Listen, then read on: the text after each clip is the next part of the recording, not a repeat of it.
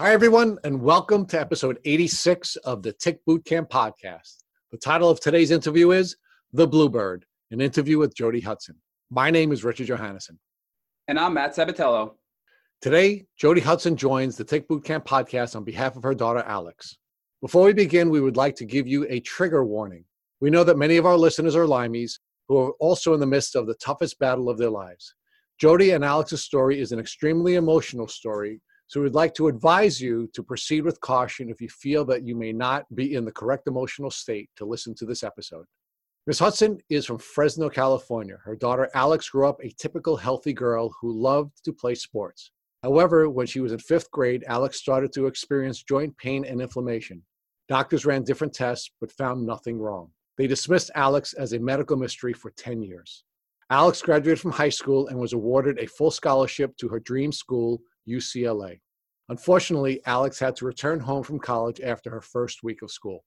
In May of 2017, after seeing over 40 doctors, Alex was correctly diagnosed with Lyme via an IGeneX test.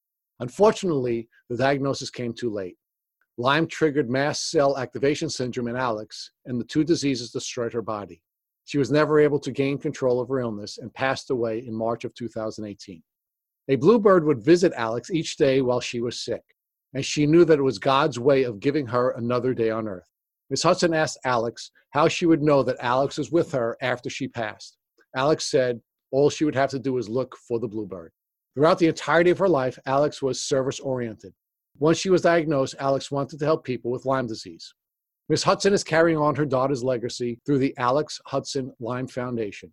She has become a national Lyme advocate and aims to increase research efforts, provide grants, support education, and awareness. Hey, Jody Hudson, welcome to the Tick Bootcamp podcast. Thank you so much for having me. I'm really excited to speak with you today. Jody, can you introduce yourself to our listeners?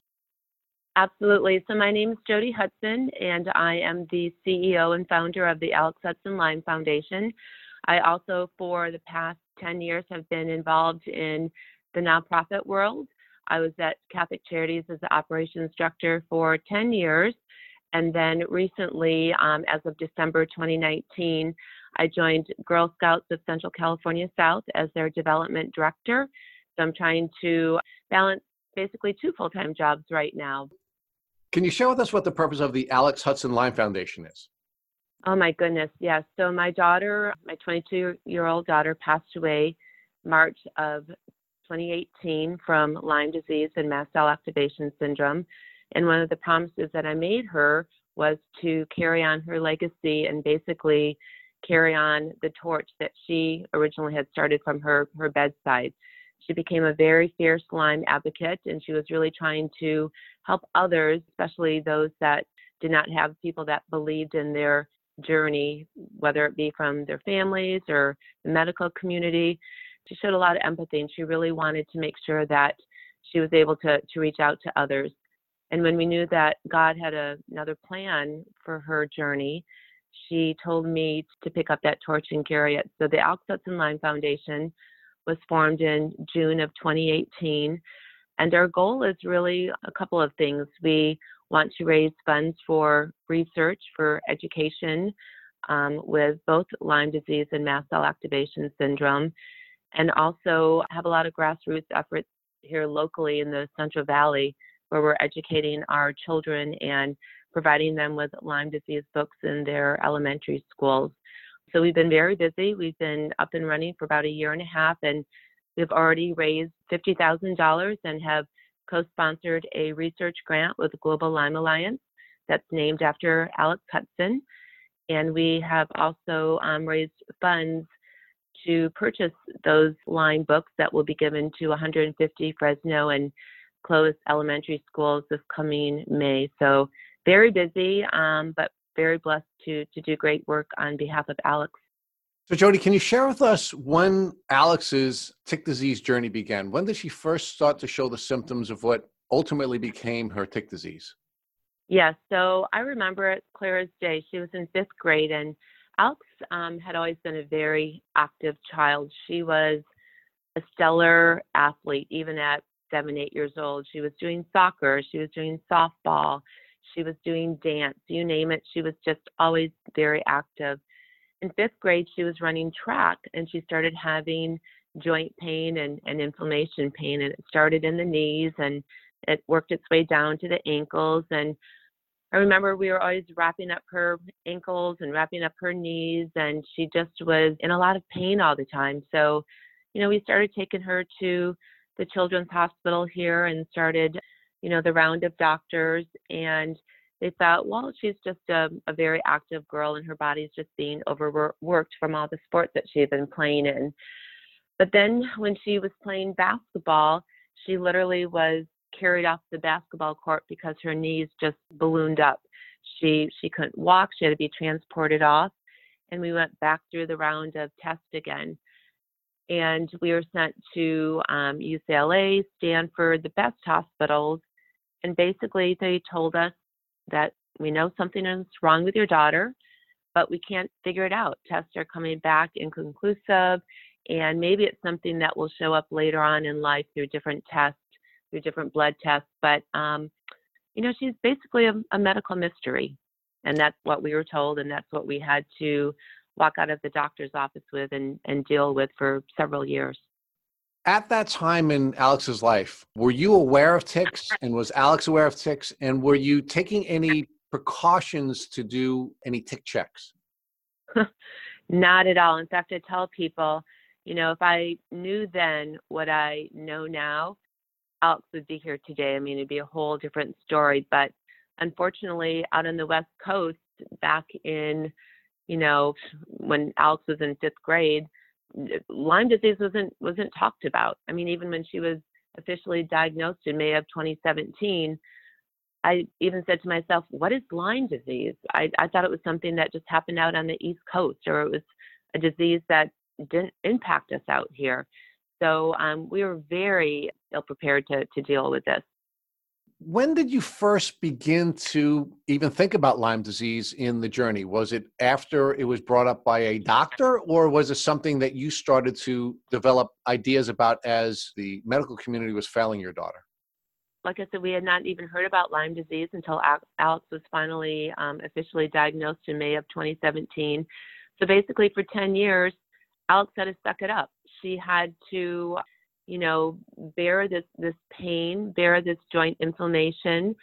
She, after sixth grade, could never run again. I mean, how do you tell a child who identified with their whole purpose in life, besides going to school, was with sports? I mean, she was going to, she was already looking at being recruited by Fresno State as a softball pitcher. Everything in her world focused around sports. So how do you tell your child that she can't do that any longer? It was devastating for her. And we just thought, maybe it's hereditary, genetic. Maybe there's just something wrong that she cannot run, and she has this, these inflammation issues. And she actually had knee surgery done because they thought maybe she had something wrong with her knees. So she battled this for several years, and then she started having digestive issues, and it just was never getting any better. But nowhere along this whole 10-year journey was Lyme disease ever talked about. In fact, leading up to her diagnosis in May of 2017, we spent 6 months in and out of ERs because she was developing a lot of other symptoms. She had air hunger. She had, throat closure issues, and it all went to psychiatric issues. They looked at this young girl that was losing weight, and they thought, oh, she probably has an eating disorder. Oh, she's got anxiety. I mean, nobody ever talked about Lyme disease until this 40th doctor actually said, I think her symptoms align with Lyme disease. And that's when I had to Google it, because Alex and I had no idea what Lyme disease was. Jody, before this 40th doctor thought Lyme, was Alex misdiagnosed with anything else other than a mental health issue? She was diagnosed with fibromyalgia, which is basically a doctor telling you that they don't know what's wrong with your child. She was diagnosed with that. She was diagnosed with some ulcers because we didn't know then that she had Lyme disease, and that Lyme disease impacts every organ in your body, and her stomach was giving her lots of problems. I just thought, again, maybe she was anxious because as a parent, we go to the doctors to get answers, right? Because we're not a doctor, so we rely upon the medical community. And the medical community kept telling us over and over again that she's just an anxious child. Well, when people don't believe in you, and Alex knew that there was something wrong with her, but when people keep discounting you, you start thinking that you're crazy. You start thinking maybe your daughter has an eating disorder. In fact, I even put her in a car and drove her to Sacramento and was ready to check her into an eating disorder clinic because that's what my doctors were telling me.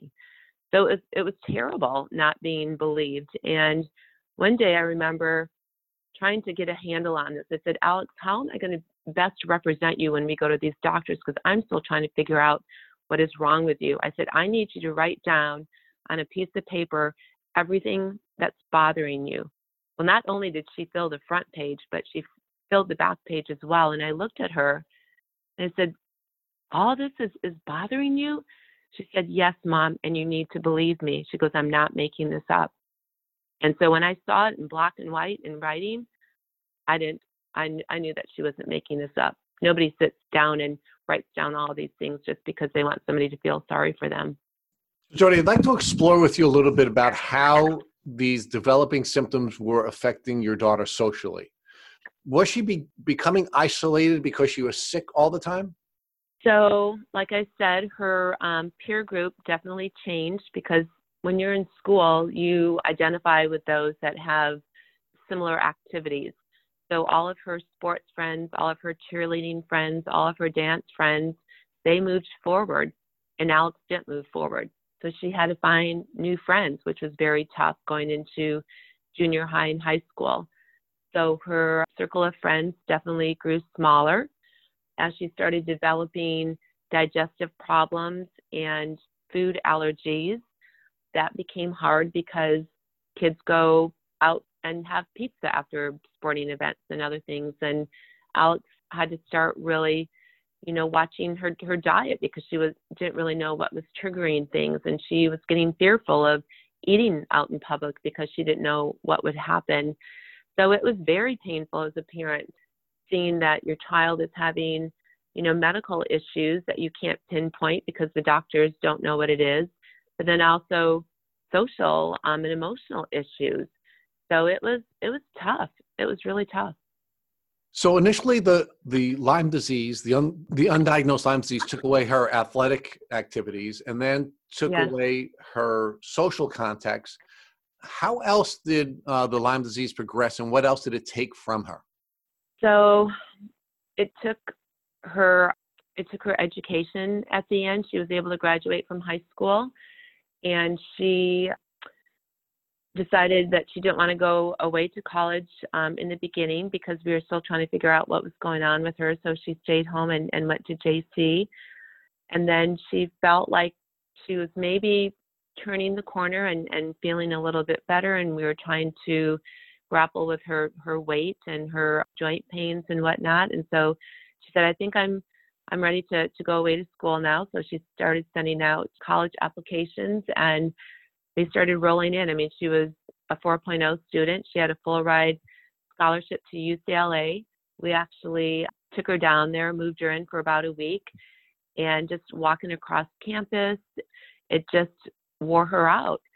So she had to come back home, and she didn't give up on her college pursuit. She actually went online and was still taking classes through ASU because she was determined that no matter, even if her body wasn't keeping up with her, her mind was still keeping up with her, and she was determined to get that college degree. And it just really makes me sad thinking about it because she wanted to be a Bruin so bad, and that was such a big goal, and she never was able to achieve that goal. Well, she was a Bruin. If only for 1 week, she was still a Bruin. So let's not That's true. think that was taken away from her. One of the things that we see, Jody, with a lot of our guests, especially our young guests, is that they often find even family members abandoning them. And you were kind enough to share that you had your doubts at times about whether or not you were suffering from anorexia or something else. Were there other family members who had been supportive of her before she was sick that ultimately lost faith in her and their relationship? Yes, she. So her father and I divorced in 2011, and basically Alex and I lived together, and our son went back and forth. But because Lyme disease is such a complicated disease, and it's the invisible disease, and it's nothing that people can really look at you and say, oh, yes, you have Lyme disease. I think it's hard for people to really understand this disease. And it was definitely difficult for her father and difficult for her grandmother and other individuals that were close to her to understand what was going on with Alex. So yeah, it was tough. We didn't have that, buy-in support. And she and I really that last year did a cross-country journey together. It was Alex and I trying to figure this out. So imagine, our bond grew even stronger because we really had to lean on each other for emotional support and just believe in each other and say, you know what, we're going to get this figured out. So that was tough, not having support. So Jody, was there ever a time when Alex was doubting whether she herself was sick? You did share with us that she gave you the list of all the symptoms that she had so that you could better advocate for her with the medical professionals. But do you think there was ever a time when she doubted whether or not she was actually physically sick? No, Alex had such a strong conviction. And I think just witnessing that in my daughter is one of the things that I always talk about when I share Alex's journey and her story about being your own advocate. Alex knew that there was something wrong with her, and she was not going to give up. I mean, she was the one who really pressed me to keep moving forward, because a lot of times I wouldn't say I would give up, but I would just be so frustrated not getting answers. But she kept pushing me. I mean, she had so much determination and grit. I mean, people think I do, and I pale in comparison to my daughter. I mean, she was amazing, this amazing warrior that just knew that there was something wrong, and she knew her body, and she was so in tune with it, and she knew that there was something wrong, and she was not going to give up until she found answers. And it was Alex, not me, that actually found the doctor who diagnosed her with Lyme disease. How did the Lyme journey impact your daughter spiritually? So Alex was Catholic. We went through all of the sacraments, but during her dark years in junior high and high school, when she was feeling more of social isolation and having her circle of friends being limited, it was really tough. She went through a period where she didn't want to go to church. She was really questioning God. She was very angry, and I think that's very typical of people when they, have things going on in their life and they can't figure out what's going on. It's easy for us just to blame God and think that, God has created all of this. But she towards the end, definitely, like I would say within the last 6 months before she passed away, had this beautiful spiritual transformation. And she was, taking on all of the redemptive suffering for the world. This daughter of mine was so amazing. She never took any pain medication. I mean, I would be the first person if I had a headache or something that would take Tylenol or whatnot. But Alex wanted to be so present with her suffering and really identify with it. And she just never took any pain medication. And within the last couple of months, when she was bedridden and all she could do was read, I mean, fortunately, Lyme disease did not take that away from her. She still was able to read a book a day, and she really became immersed in the Bible. And she wanted to really explore her faith and really understand her faith in a much different light than she ever had before. And so she asked if there was somebody that could come into the home and kind of be like our prayer couple, because she really needed to continue to have that motivation and that spirituality strengthened. So we were able to reach out to George and Kathleen, a prayer couple here at our church, and they came in a couple times a week, and they just prayed with Alex, and they brought her books. And George was just so taken by Alex. He said, at 22 years of age, she understands more about the theology and the spirituality of our religion and faith than most people do at 60 or 70 years old. And the questions that she would ask of him would just blow me away. I mean, she really wanted to understand this redemptive suffering and what she was taking on for not only herself with her pain and suffering, but people in the Lyme community and others that were battling diseases or sicknesses. Several people told me that they felt she was a modern day saint, and I really believe that. She was put here for 22 years to do such amazing work, but she knew towards the end that she would have greater blessings from above. And that's why on March 24th, she opened up her eyes one last time and had this big smile on her face. And she closed her eyes again, and she knew that her greater days were ahead of her. And the blessings that she has shown to me and others since she's passed, I have no doubt that she was a modern day saint for sure. Jody, can you walk us through how Alex's symptoms progressed from the time she was 10 years old up until the time she got diagnosed at 21 years old? You mentioned she started with some bone pain and joint pain and progressed to being bedridden. Can you walk us through the gap in between there? Sure. So, like I said, it started with the joint pain and the inflammation. And when I look back on it, I remember there was a week where she was really, really sick with like flu-like symptoms, and her friend was as well. And I don't know if that was, maybe the start of all of this with these flu-like symptoms. But so it started with the joint pain and the inflammation. And then that was always present. Like I said, she was never able to run again. But then the other big symptom was the digestive. And, she had to see different GI doctors. She had to limit her diet. She had to really be careful as far as different food allergies. So those were really the main symptoms. And then she started developing, which I would find out later was more of the mast cell activation syndromes, with the throat closures, with having different bumps and hives on her body, being able to only drink certain brands of water. I mean, you think about that. You think, oh, anybody can just drink a glass of water. Well, with Alex, it was like a certain brand that she could only drink. Otherwise, she would have these reactions. So those were really the main symptoms with her. And then, of course, just feeling lethargic and, hard to get out of bed in the morning. But her mind was always very sharp. Jody, you mentioned that Alex actually found her doctor that ultimately diagnosed her with Lyme when she was 21. So can you walk us through how she found this doctor, who he was, and the diagnosis process? Sure, absolutely.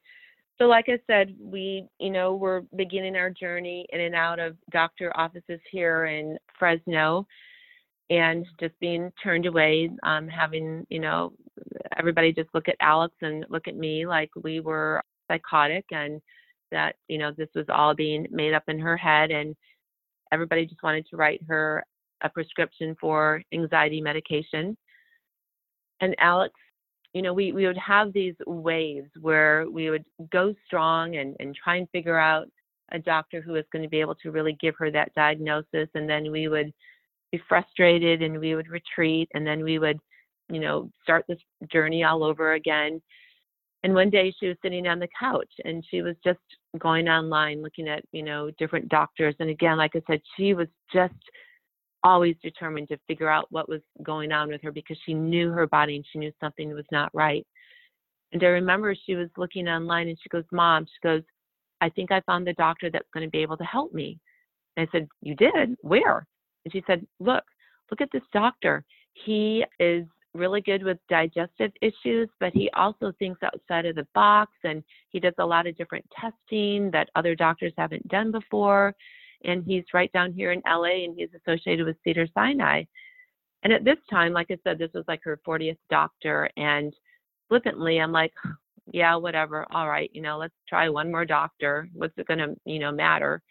And sure enough, that was the doctor that after an hour and a half of Alex talking to him about her symptoms and her whole journey, he looked at Alex and then he looked at me and he said, Mrs. Hudson, has anybody ever talked to your daughter about Lyme disease before? And that's when I ignorantly said, what is Lyme disease? No, I've never heard of Lyme disease before. And he said, well, I'd like to get some testing done. And, we'll let you know in 30 days. And I remember I was sitting at a board meeting at Catholic Charities. It was in May of 2017. And Alex came and got me out of my board meeting. And she said, Mom, she goes, we got the test results back and I have Lyme disease.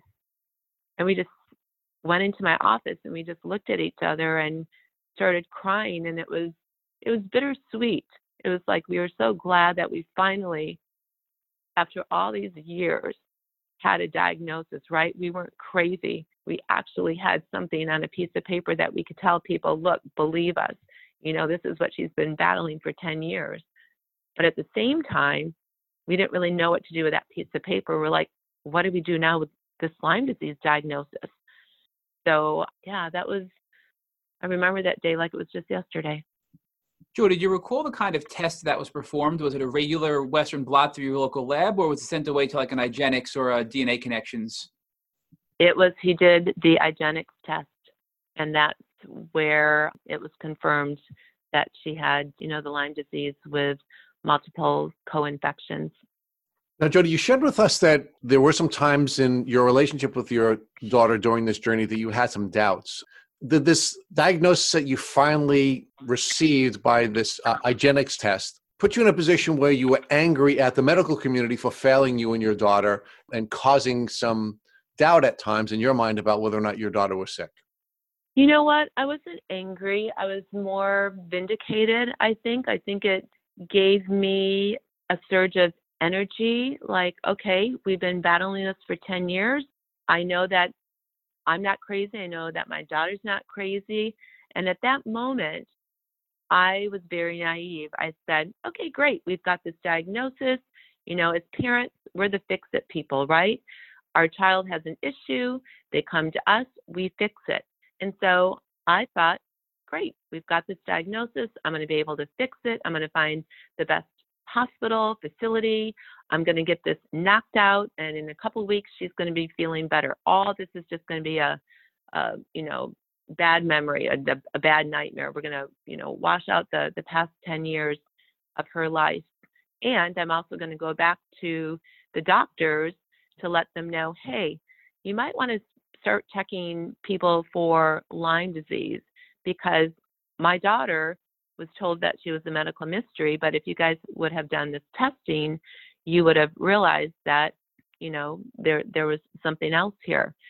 So it was more of vindication. It was more of an educational tool for me to go back to her doctors with.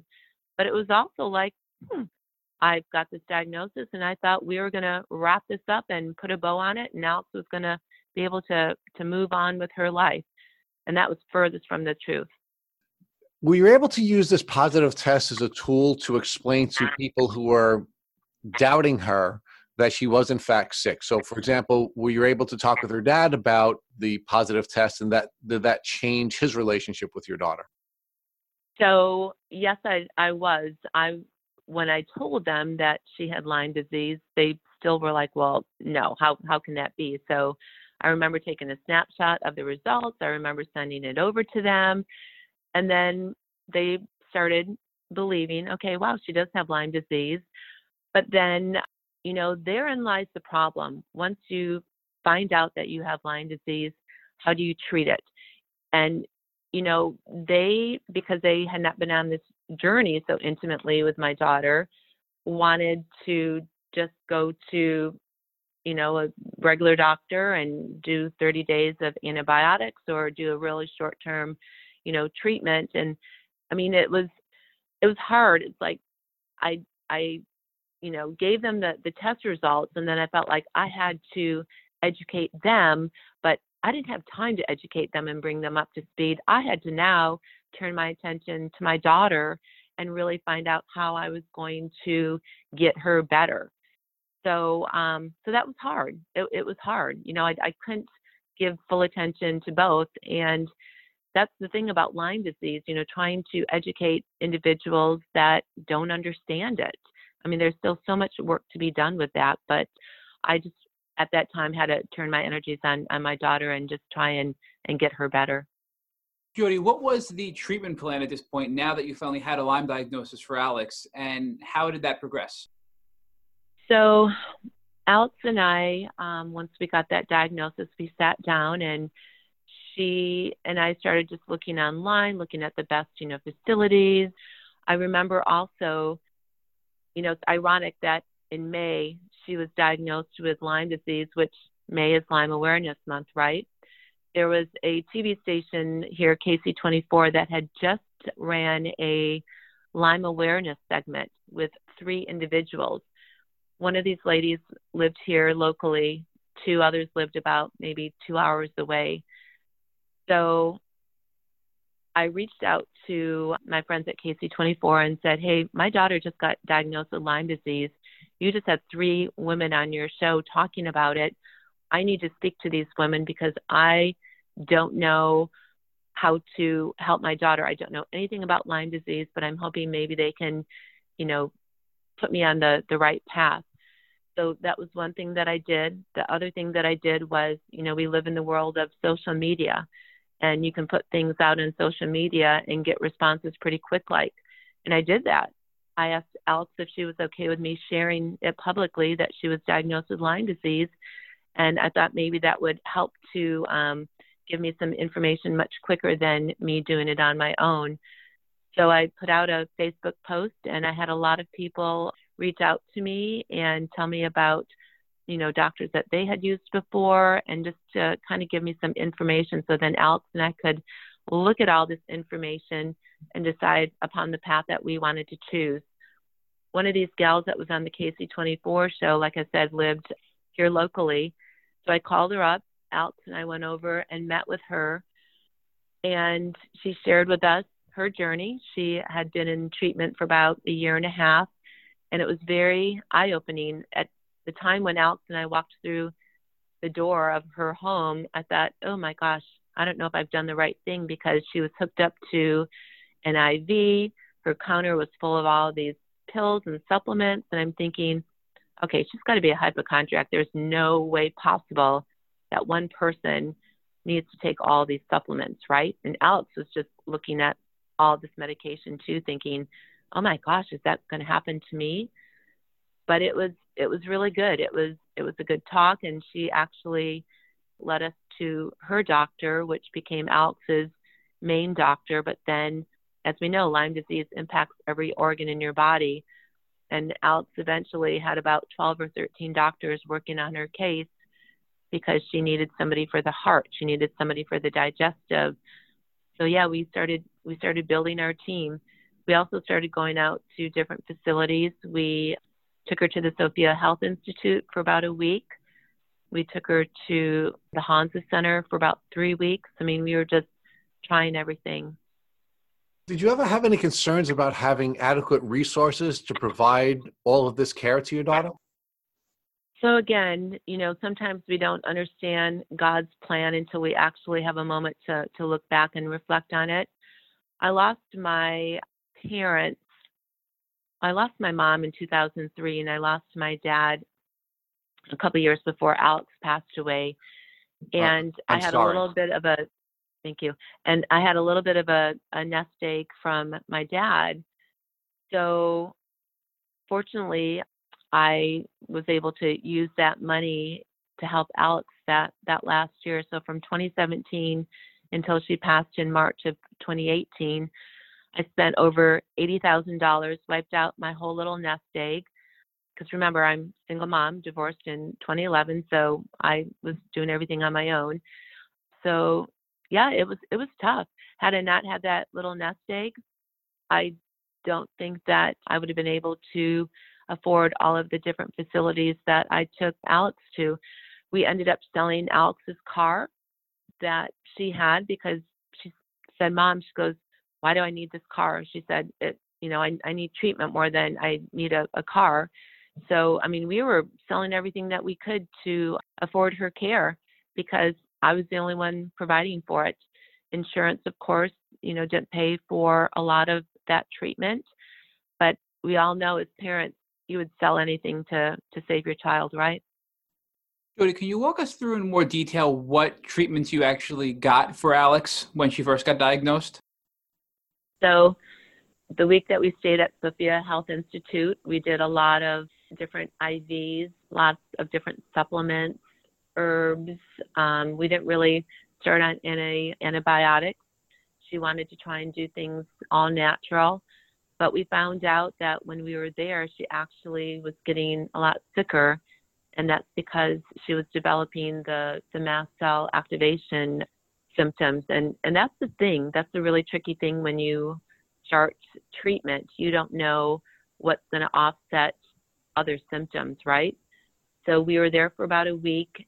And when I brought her home, we decided to go and see a doctor that had been recommended to us out on the coast.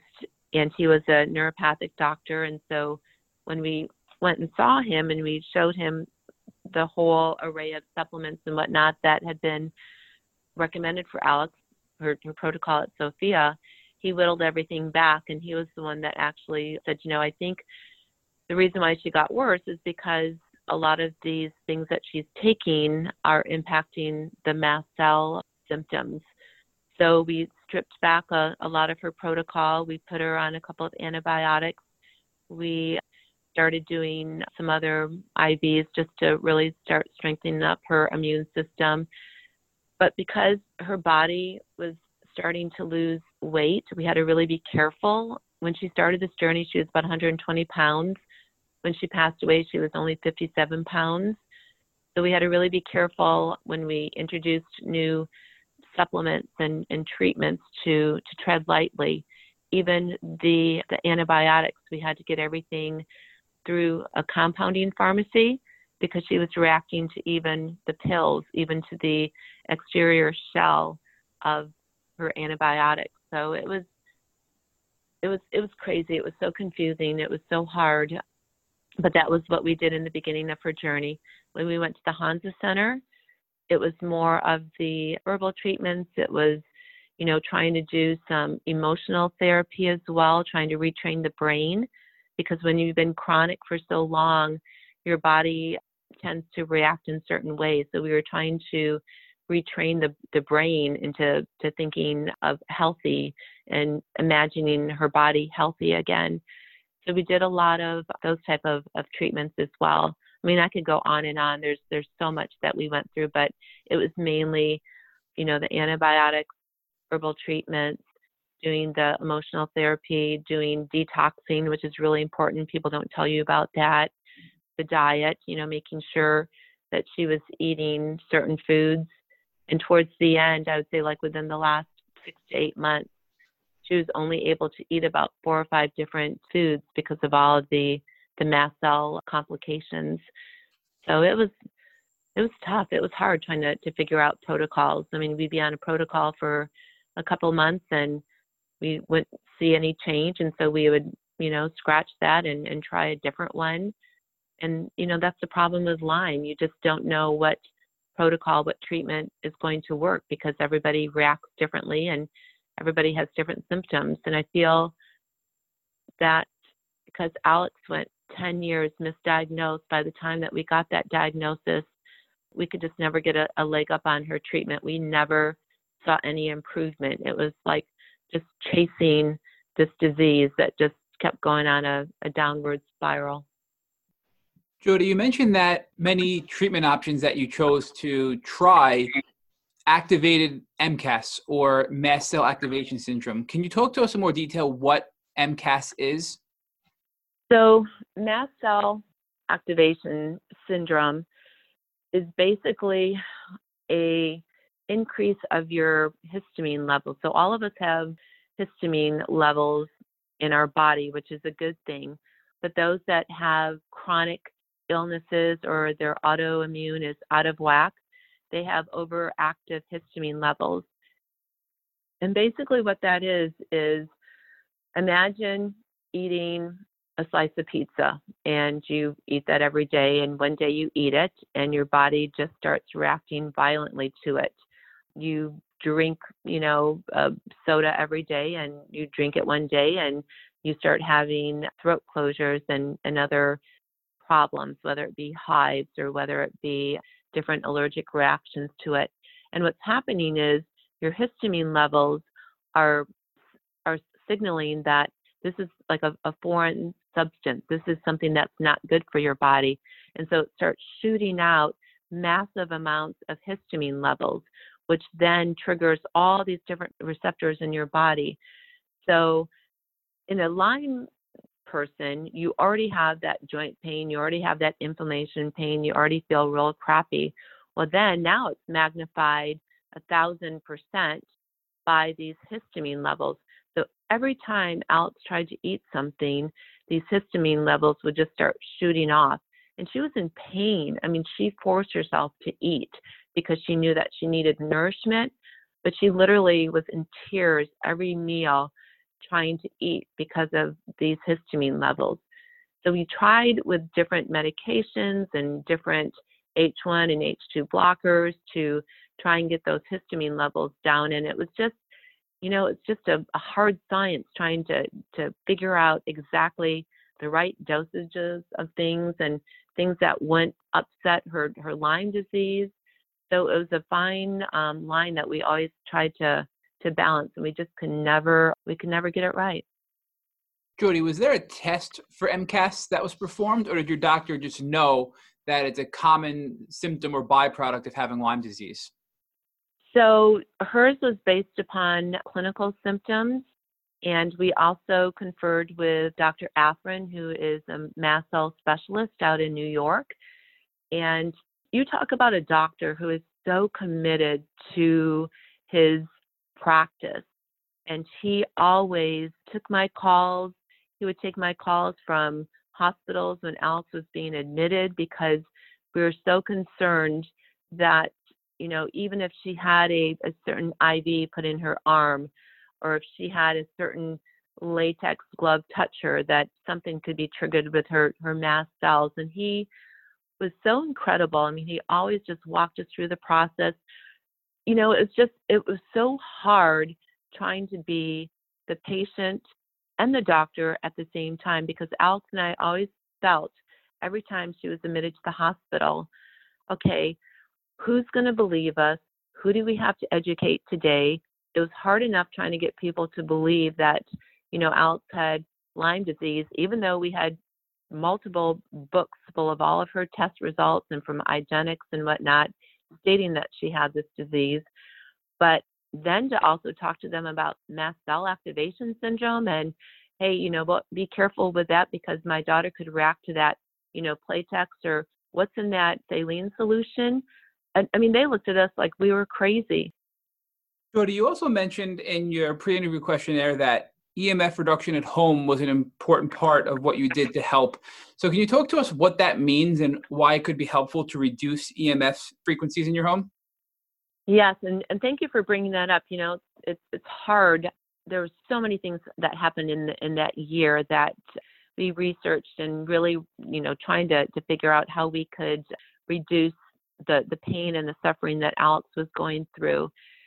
And we found that with EMF, you don't realize all of the wireless activity that's going on in your home and, your electronics, and making sure that you're turning off your electronics at nighttime, and just all the EMF reduction in your home, how that can, trigger things in your body. And I remember clearly one day Alex was in the kitchen and she walked to the bedroom and she said, "Oh my gosh," she goes, "I feel so much better being back in this bedroom than I am in the kitchen." And I didn't realize that we had like our hot water meter over by the kitchen and other things that really were, causing more disruption in her body. So we went online and we actually found different devices that you can attach to your hot water meter and to your TV and other things in your home that can help reduce EMF. So yeah, there's a lot of things that you can do to help, counter some of these Lyme disease symptoms. And it'd be great if somebody had a whole guide, or the idiot guide to Lyme disease, right? I mean, what we learned in 1 year's time was amazing. Jody, you also mentioned that you had tried a Rife machine as well with Alex. Can you talk to us if you felt that was beneficial in any way?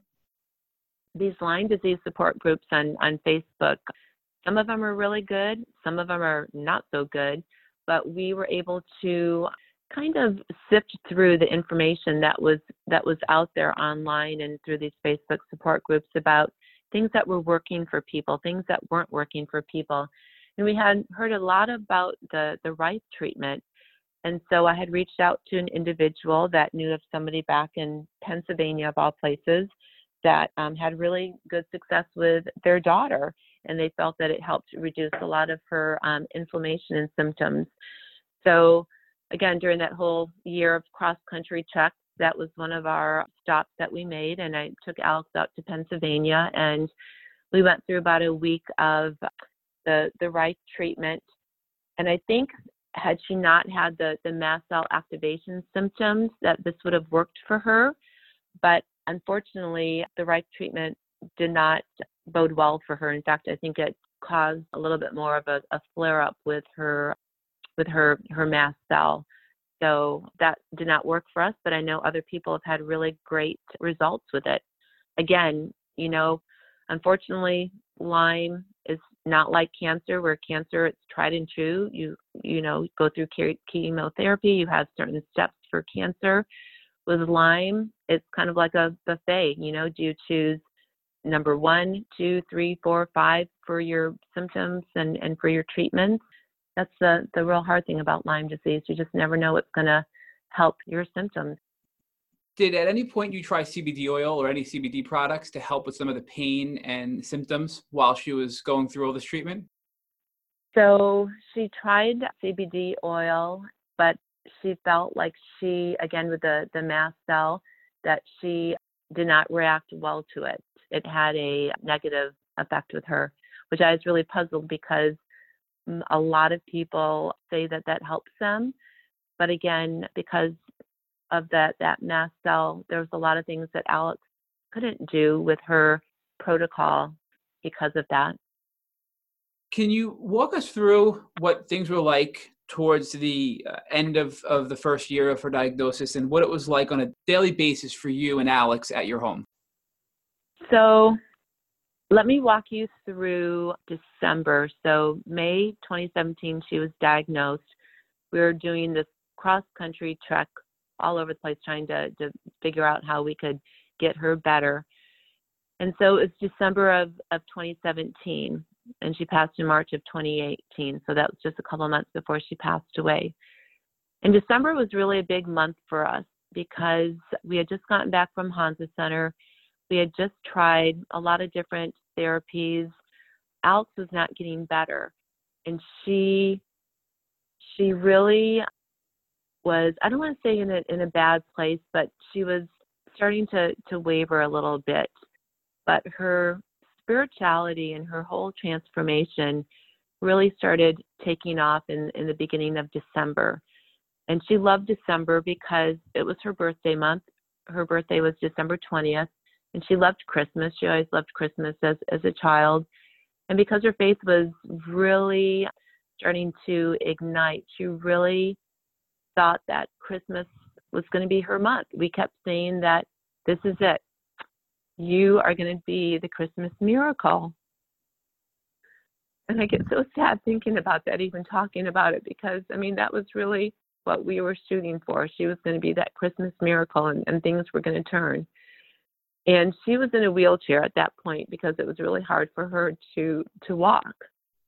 And she was able to go to church on Christmas, and that was the last time that she ever went to church, because after that point, we had talked about the EMFs and the sounds and the music and everything, and it was just too much for Alex to be in a big public setting with lots of music and lots of noise. So that was the last time that she was able to participate in a group service. But we came home from that Mass, and we had a very quiet Christmas Eve. And the next day, she was in bed, and I was out just in the living room dusting things, and I looked outside, and I saw this bluebird. And I'd never seen this bluebird before, and I thought, wow, that's really interesting. I wonder if Alex has seen this bluebird. So I walked into the bedroom, and I said, Alex, I go, have you seen this bluebird that's out in the courtyard? And she said, yes, Mom. She goes, I've seen that for quite some time. And I said, really? I go, what does that mean to you? She said, well, I know I have another day here on earth, and I know that God hasn't forgotten about me. And then we started talking about how, the Christmas miracle, did it come? Did she feel any better? And she didn't feel any better. But at that moment, she knew that she wasn't supposed to be here on earth any longer. She knew that there was a greater calling and that there was a greater purpose for her life. And while she was sad that she wasn't going to be here any longer, and she knew that, she was starting to transform into this next part of her life. And so January came, and we started having hospice come into the home. And it wasn't really to take care of her because Alex didn't have any pain medication, so there wasn't really anything for them to administer to her. It was more just to check on her vitals and just for people to that didn't understand about Lyme disease and didn't understand why I didn't have my child in a hospital when she was so sick. It was really to protect Alex, and it was to protect me as well. But that's when we started getting in this prayer couple. And this prayer couple really helped in Alex's transformation to the next journey that she would be taking when she passed away in March. And it was just so beautiful to witness that whole transformation and how when people would come and visit with Alex, they were just so taken away by her. They said, she's not the same child any longer. And I said, no, she's not. I said, she is just really, she's a gift. And it's just amazing to witness this transformation that's taking place. And she and I would have talks.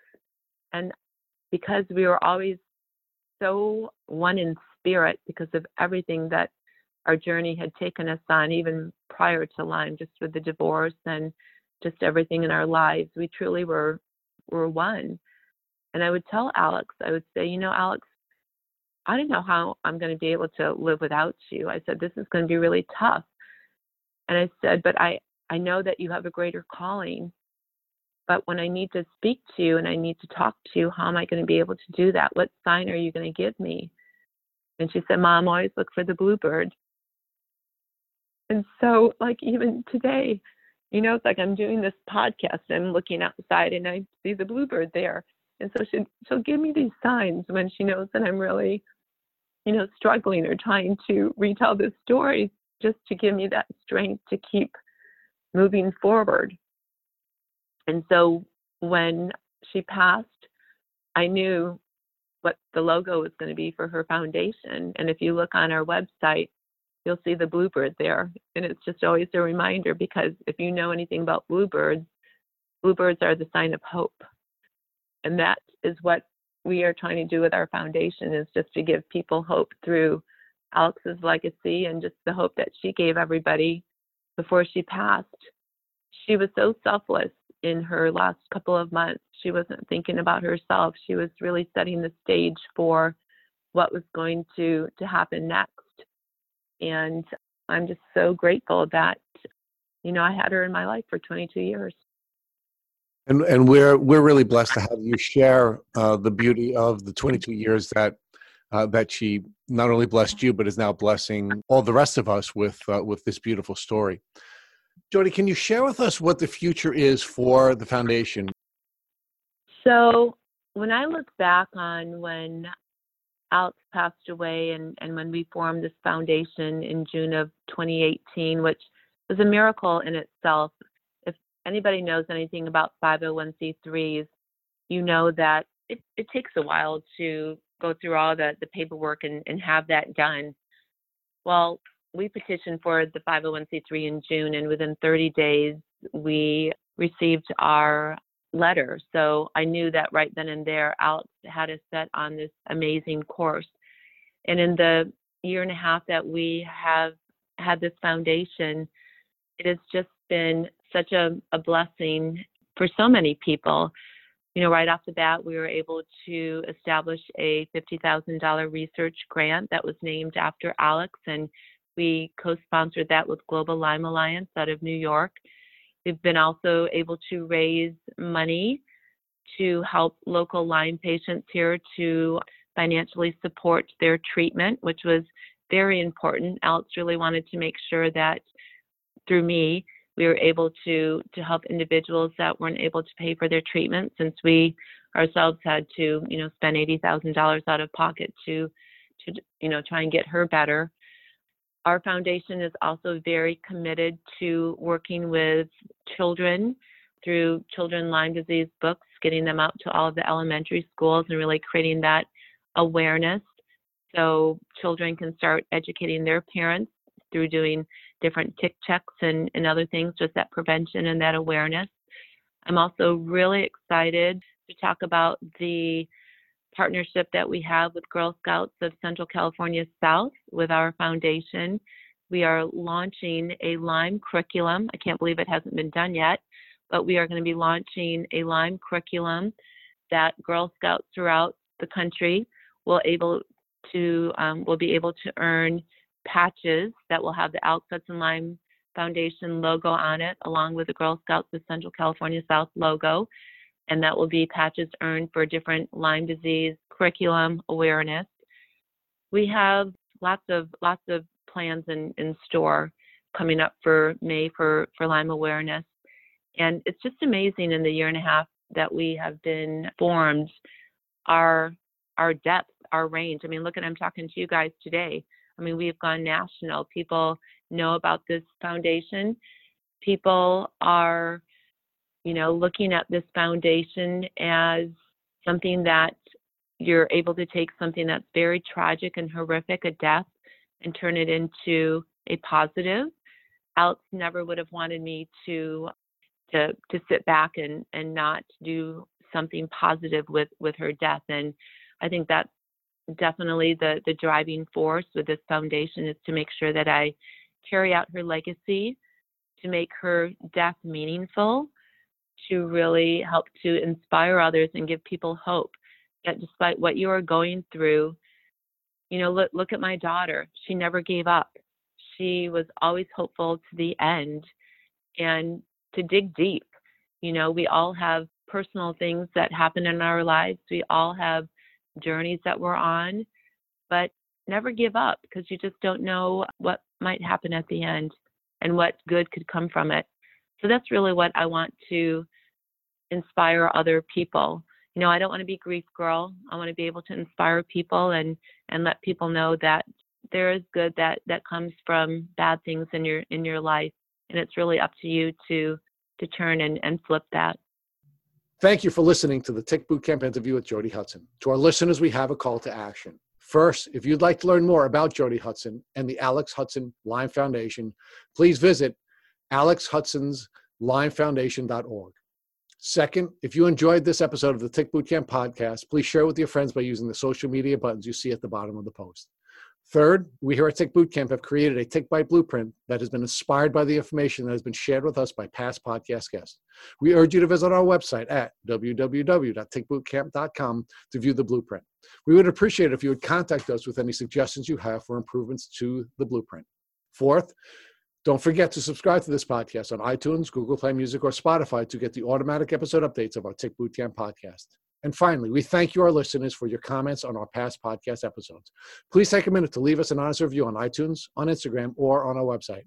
We make it a point to read every single one of the reviews we get. Thank you for listening.